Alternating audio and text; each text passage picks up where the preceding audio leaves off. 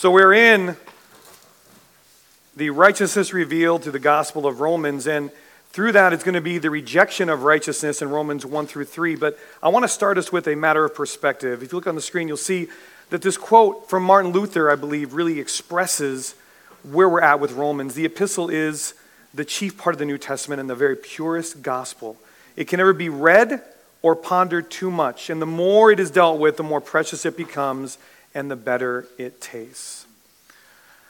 So I want to start us today by anchoring our minds appropriately. We're going to actually start our first talking point because it's a matter of perspective.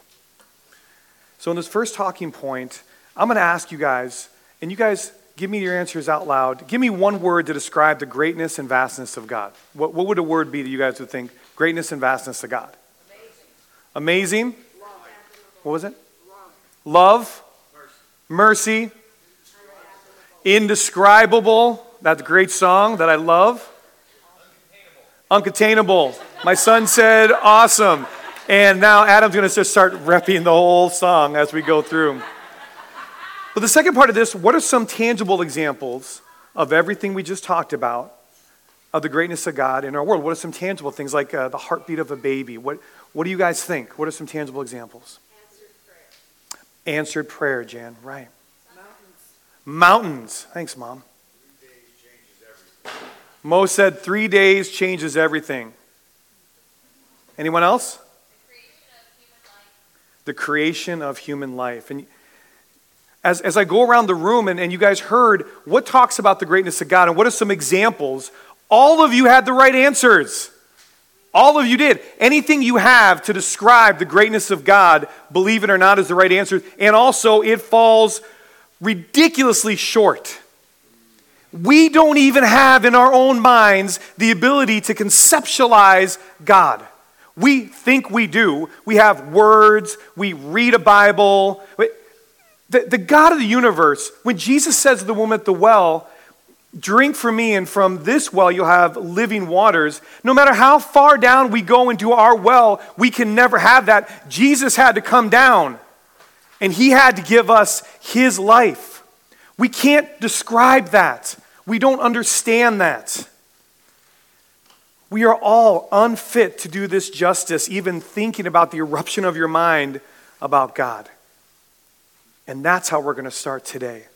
We are so far removed from understanding God that any way we would choose to think about would be horribly short.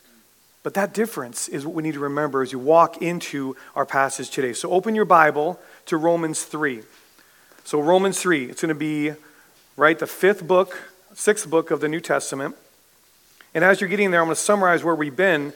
You'll see that in chapter 1 was about sin, and the verse I was thinking about, for they exchanged the truth of God for a lie. In chapter 2 is about what God must do with sin. And we know that the judgment of God rightly falls upon those who practice such things. That was 2:2. And in today's message, we're going to talk about the question, who is guilty against God? In light of chapters 1 and 2, and in light of the wonderful prayer time that we had, that focused, if you remember, something that Zach said, how our puny little minds can't even understand how prayer is such a foundational part of who we are. That's what we're going to walk into today. So our training thought is something that maybe parents with kids have heard before. I didn't agree to the rules, so why am I guilty? I didn't agree to your rules, why am I guilty? You can pretend you've never said that to God. But you all do, I do. I'll tell you right now that as a police officer, my whole world is centered around rules. In fact, I'm sure I broke rules coming to church today even. You can't even stop that, right? And so I didn't agree to those rules, so why am I guilty? Well, in this point, I understand why I'm guilty. I'm going to expound upon that through 3 training truths today. The training truths are on the screen. Both Jews and Gentiles are guilty of sin. One verse, verse 9, as revealed in the scriptures, verses 10 through 19, showing all are guilty, even if trying to follow the law. One verse, verse 20. So here's something to think about with laws. There are about 2 million laws in the United States. And if a man could familiarize himself with them at the rate of 2 laws a day, he could be qualified to act as a law-abiding citizen in the space of just 6,000 years. All the laws of ancient Rome were ordered by Emperor Justinian to be compiled during the 6th century AD. With 16 assistants, Tribonium came up with 2,000 volumes after 3 years. We have a focus on laws. We have a focus to define the undefinable and to hold people accountable in some way. And we have a propensity for lawmaking and law keeping, and as we saw last week, but it's impossible to follow all the laws. And again, as a police officer, I constantly reminding people, you didn't follow those laws, and now there's consequences, right? Well, what were the people of Israel facing? They had 10 commandments.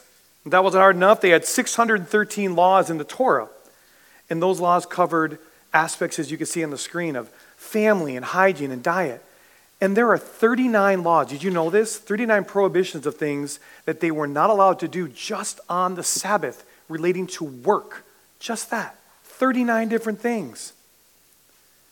It's amazing. And you know why the laws really bother us, though? Here's the issue. The laws bother us because our identity is in ourselves and how great we are and how we contribute to the world instead of letting the identity of Christ flow through us.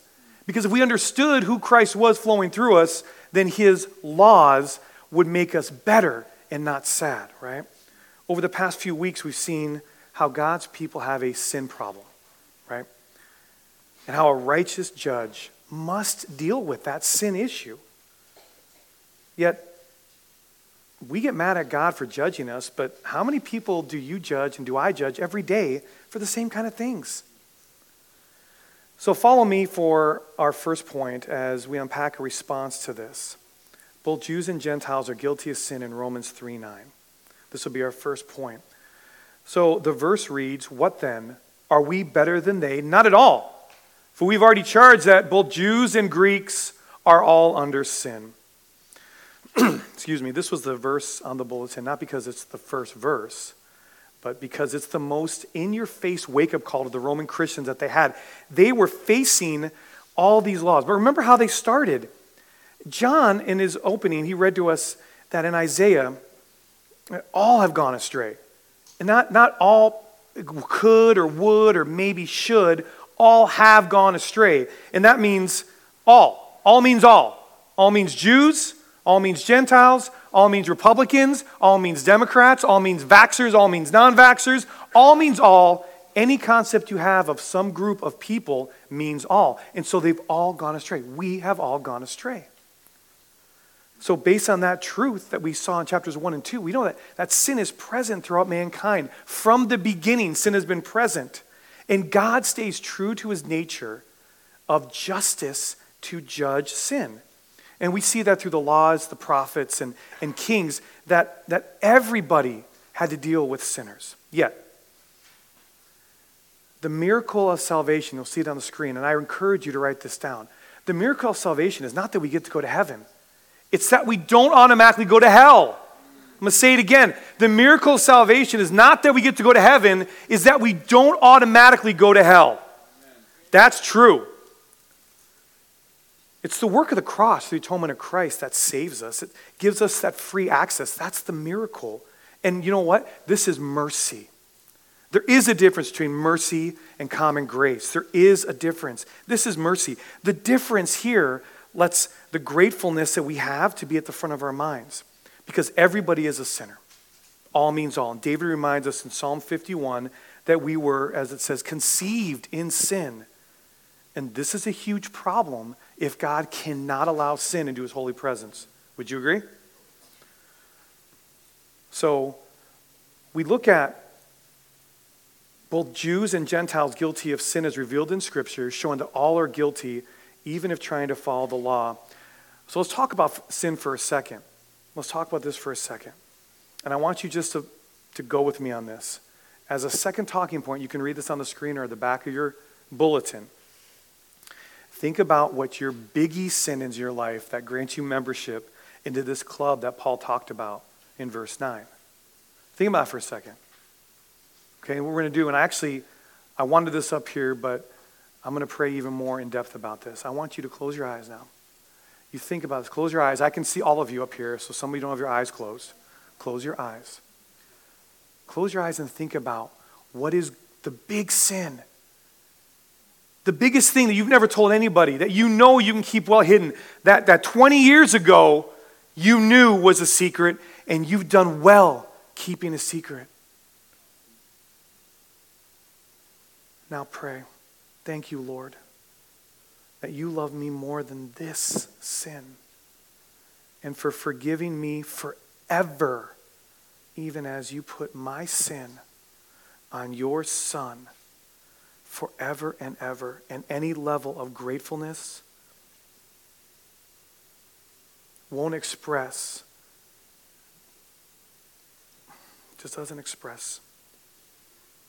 Lord, we love you, and we are humbled that you would take the ink off the certificate of debt and put it on your Son. In the name of Christ, I pray. Amen.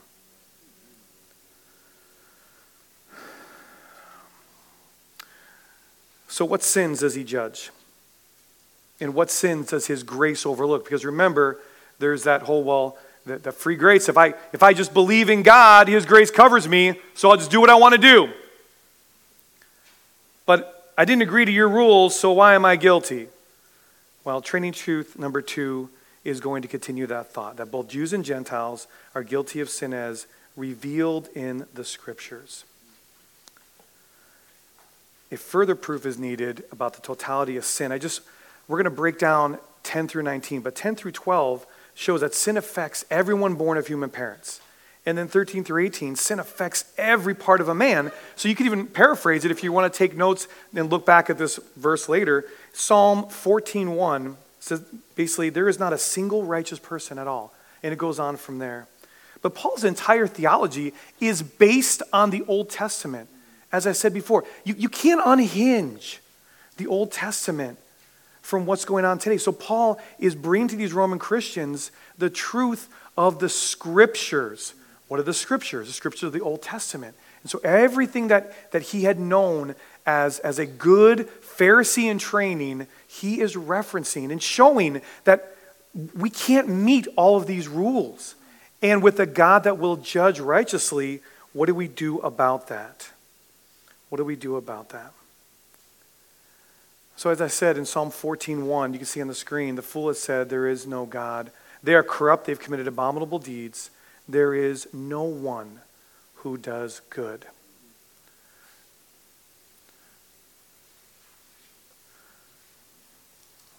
So we are back here at Romans 3:9, moving into 10 through 18. And now I'm going to apologize in advance to my friend David Kennedy for how fast this is going to go. But I want you to keep up with this. You can make notes if you can. I want to point out some things. This is going to tie in. I want to read these verses, and I'm going to highlight the human nature component of sin that accompanies all this. Now, Paul is pulling all of this information from the Old Testament and what he says. Okay, verse 10. As it is written, there is none righteous, not even one. And it reveals universal unrighteousness. Verse 11, there is none who understands. There's none who seeks after God. Shows us the ignorance we have and independence in our lives towards God. Verse 12, all have turned aside. Together they have become useless. There's none who does good, not even one. We have a complete lack of goodness. Verse 13, their throat is an open grave. With their tongues, they keep deceiving. The poison of asps is under their lips. Man's throat is full of rottenness. His tongue is deceitful. His lips are venomous. Verse 14, whose mouth is full of cursing and bitterness. All we do is swear against the holiness of God. 15, their feet are swift to shed blood. Our feet run towards murdering the identity of other people in light of God. Verse 16, destruction and misery are in their paths. Because of that, we do nothing but leave behind trouble and destruction. Verse 17, and the path of peace they have not known. Not one of us knows how to make peace on our own. In verse 18, there is no fear of God before their eyes. In all that, we have no regard for the creator of the universe. He's still with us. Good. Verse 19. Now we know that whatever the law says, it speaks to those who are under the law, so that every mouth may be closed and all the world may become accountable to God. So Psalm 14 exposed some of those truths, as does Isaiah, if you're taking notes, 59, verses 7 and 8. I'm going to read this. Isaiah 59, 7 and 8. Their feet run to evil, and they hasten to shed innocent blood. Their thoughts are thoughts of iniquity, devastation, destruction are in their highways. They do not know the way of peace, and there is no justice in their tracks. They've made their paths crooked. Whoever treads on them does not know peace. So think about that. Isaiah, as we know, written 700 years before the birth of Christ, is now being used to illustrate the truth that Paul is pointing out. That everything we're doing is leading to destruction. Every hope in our heart is wicked. Every path we travel is for murder and destruction. Gee, that's encouraging. But this is heavy. It's heavy stuff to wrestle with. That's why I started a gospel moment with legacy, impact of truth. When you see yourself in light of who God is, you recognize you have nothing to offer. You have nothing to offer. You don't. And He has everything to give. The Bible doesn't pull punches. It doesn't. And Paul is set on training people to embrace God's truth even as he walks into and through verse 19. They've made their paths crooked. Whoever treads on them does not know peace. Do you guys know what that means up there? What's that?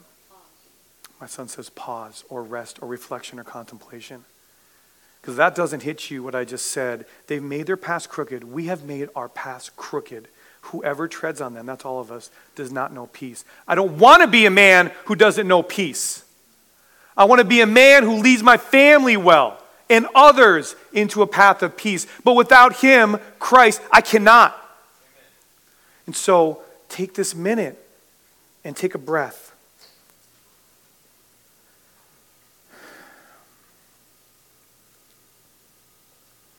So both Jews and Gentiles all are guilty of sin, as revealed in the Scriptures. You can see what verse 20 is going to lead us to, but let's look how Paul concludes this, okay? Paul is going to conclude this thought. Now, verse 20 reads, "Because by the works of the law no flesh will be justified in his sight, for through the law comes the knowledge of sin."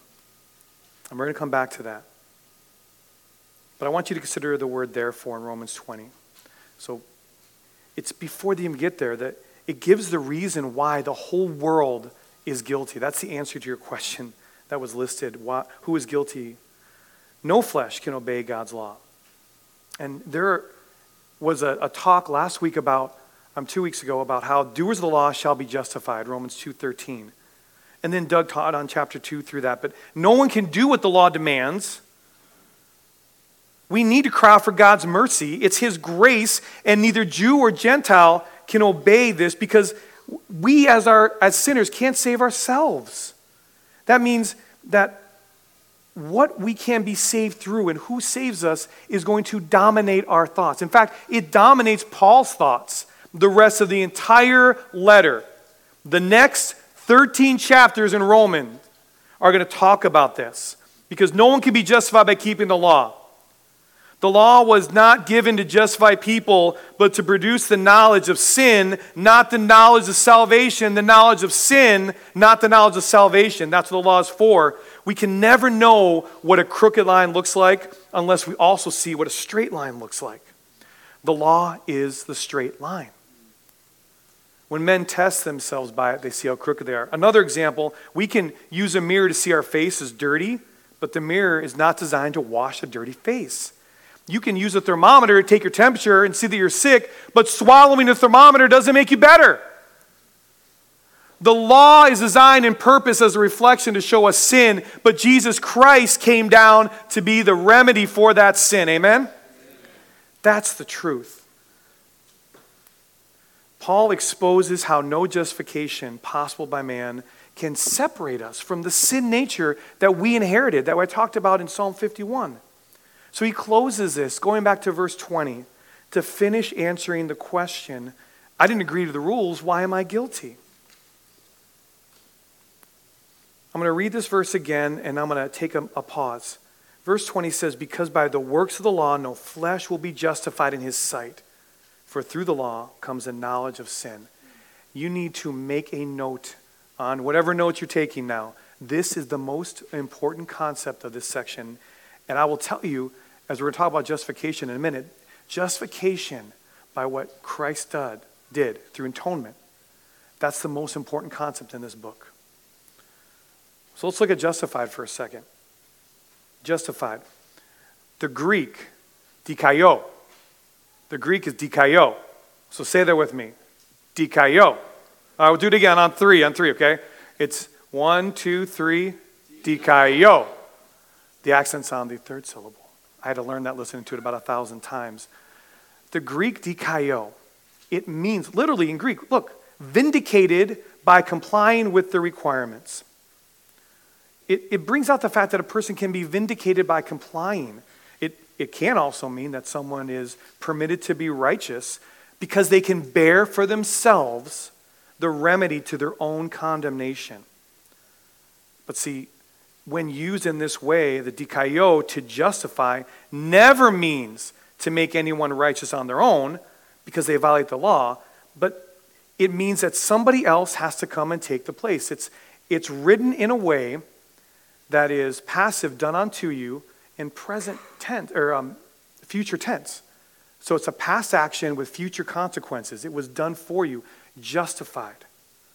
In the New Testament, man can't do anything to free themselves from the sentence of guilt. I mean, as a cop, when a guilty person pays the penalty of the crime, they're freed from prison. We can never pay the penalty.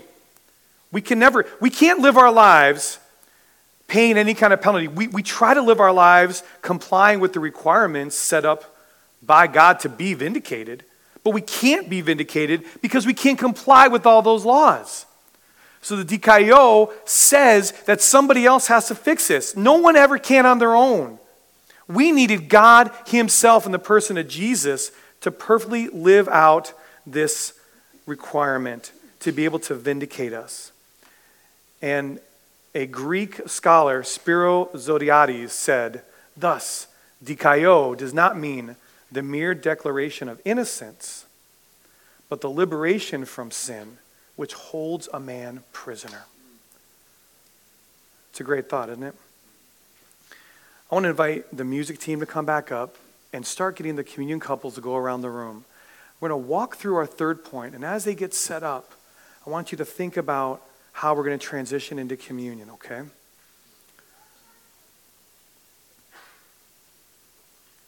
Our third talking point on the back of your bulletin reads as follows. Alone at your tables, as we walk into communion, think about what you've both been freed from and welcomed into under God's judgment, filtered through Jesus' death on the cross.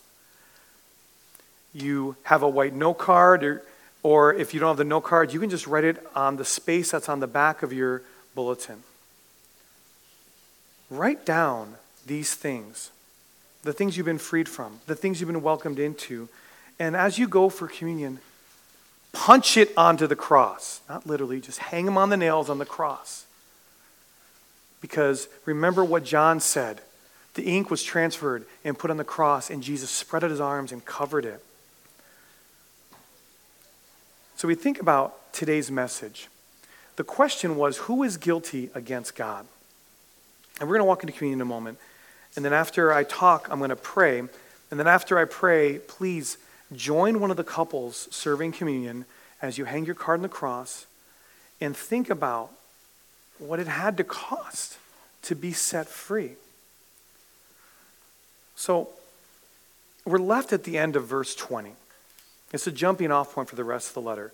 Paul does explode from here after almost 3 full sections on setting the foundation to wielding God's word like a master surgeon during surgery to open up the hearts of the Roman Christians, which he will do in the next 13 chapters.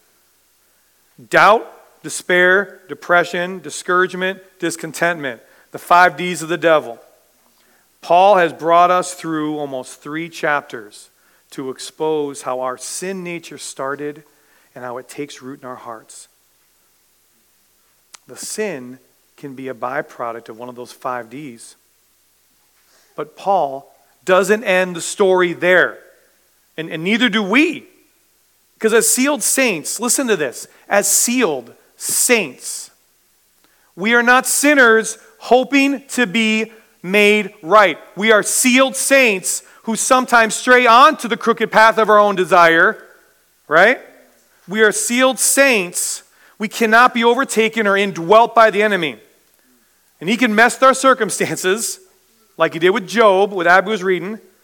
But wherever the trials come from, God not only promises, but equips us with the way out. So if that's the case, why are we guilty? Why are we guilty?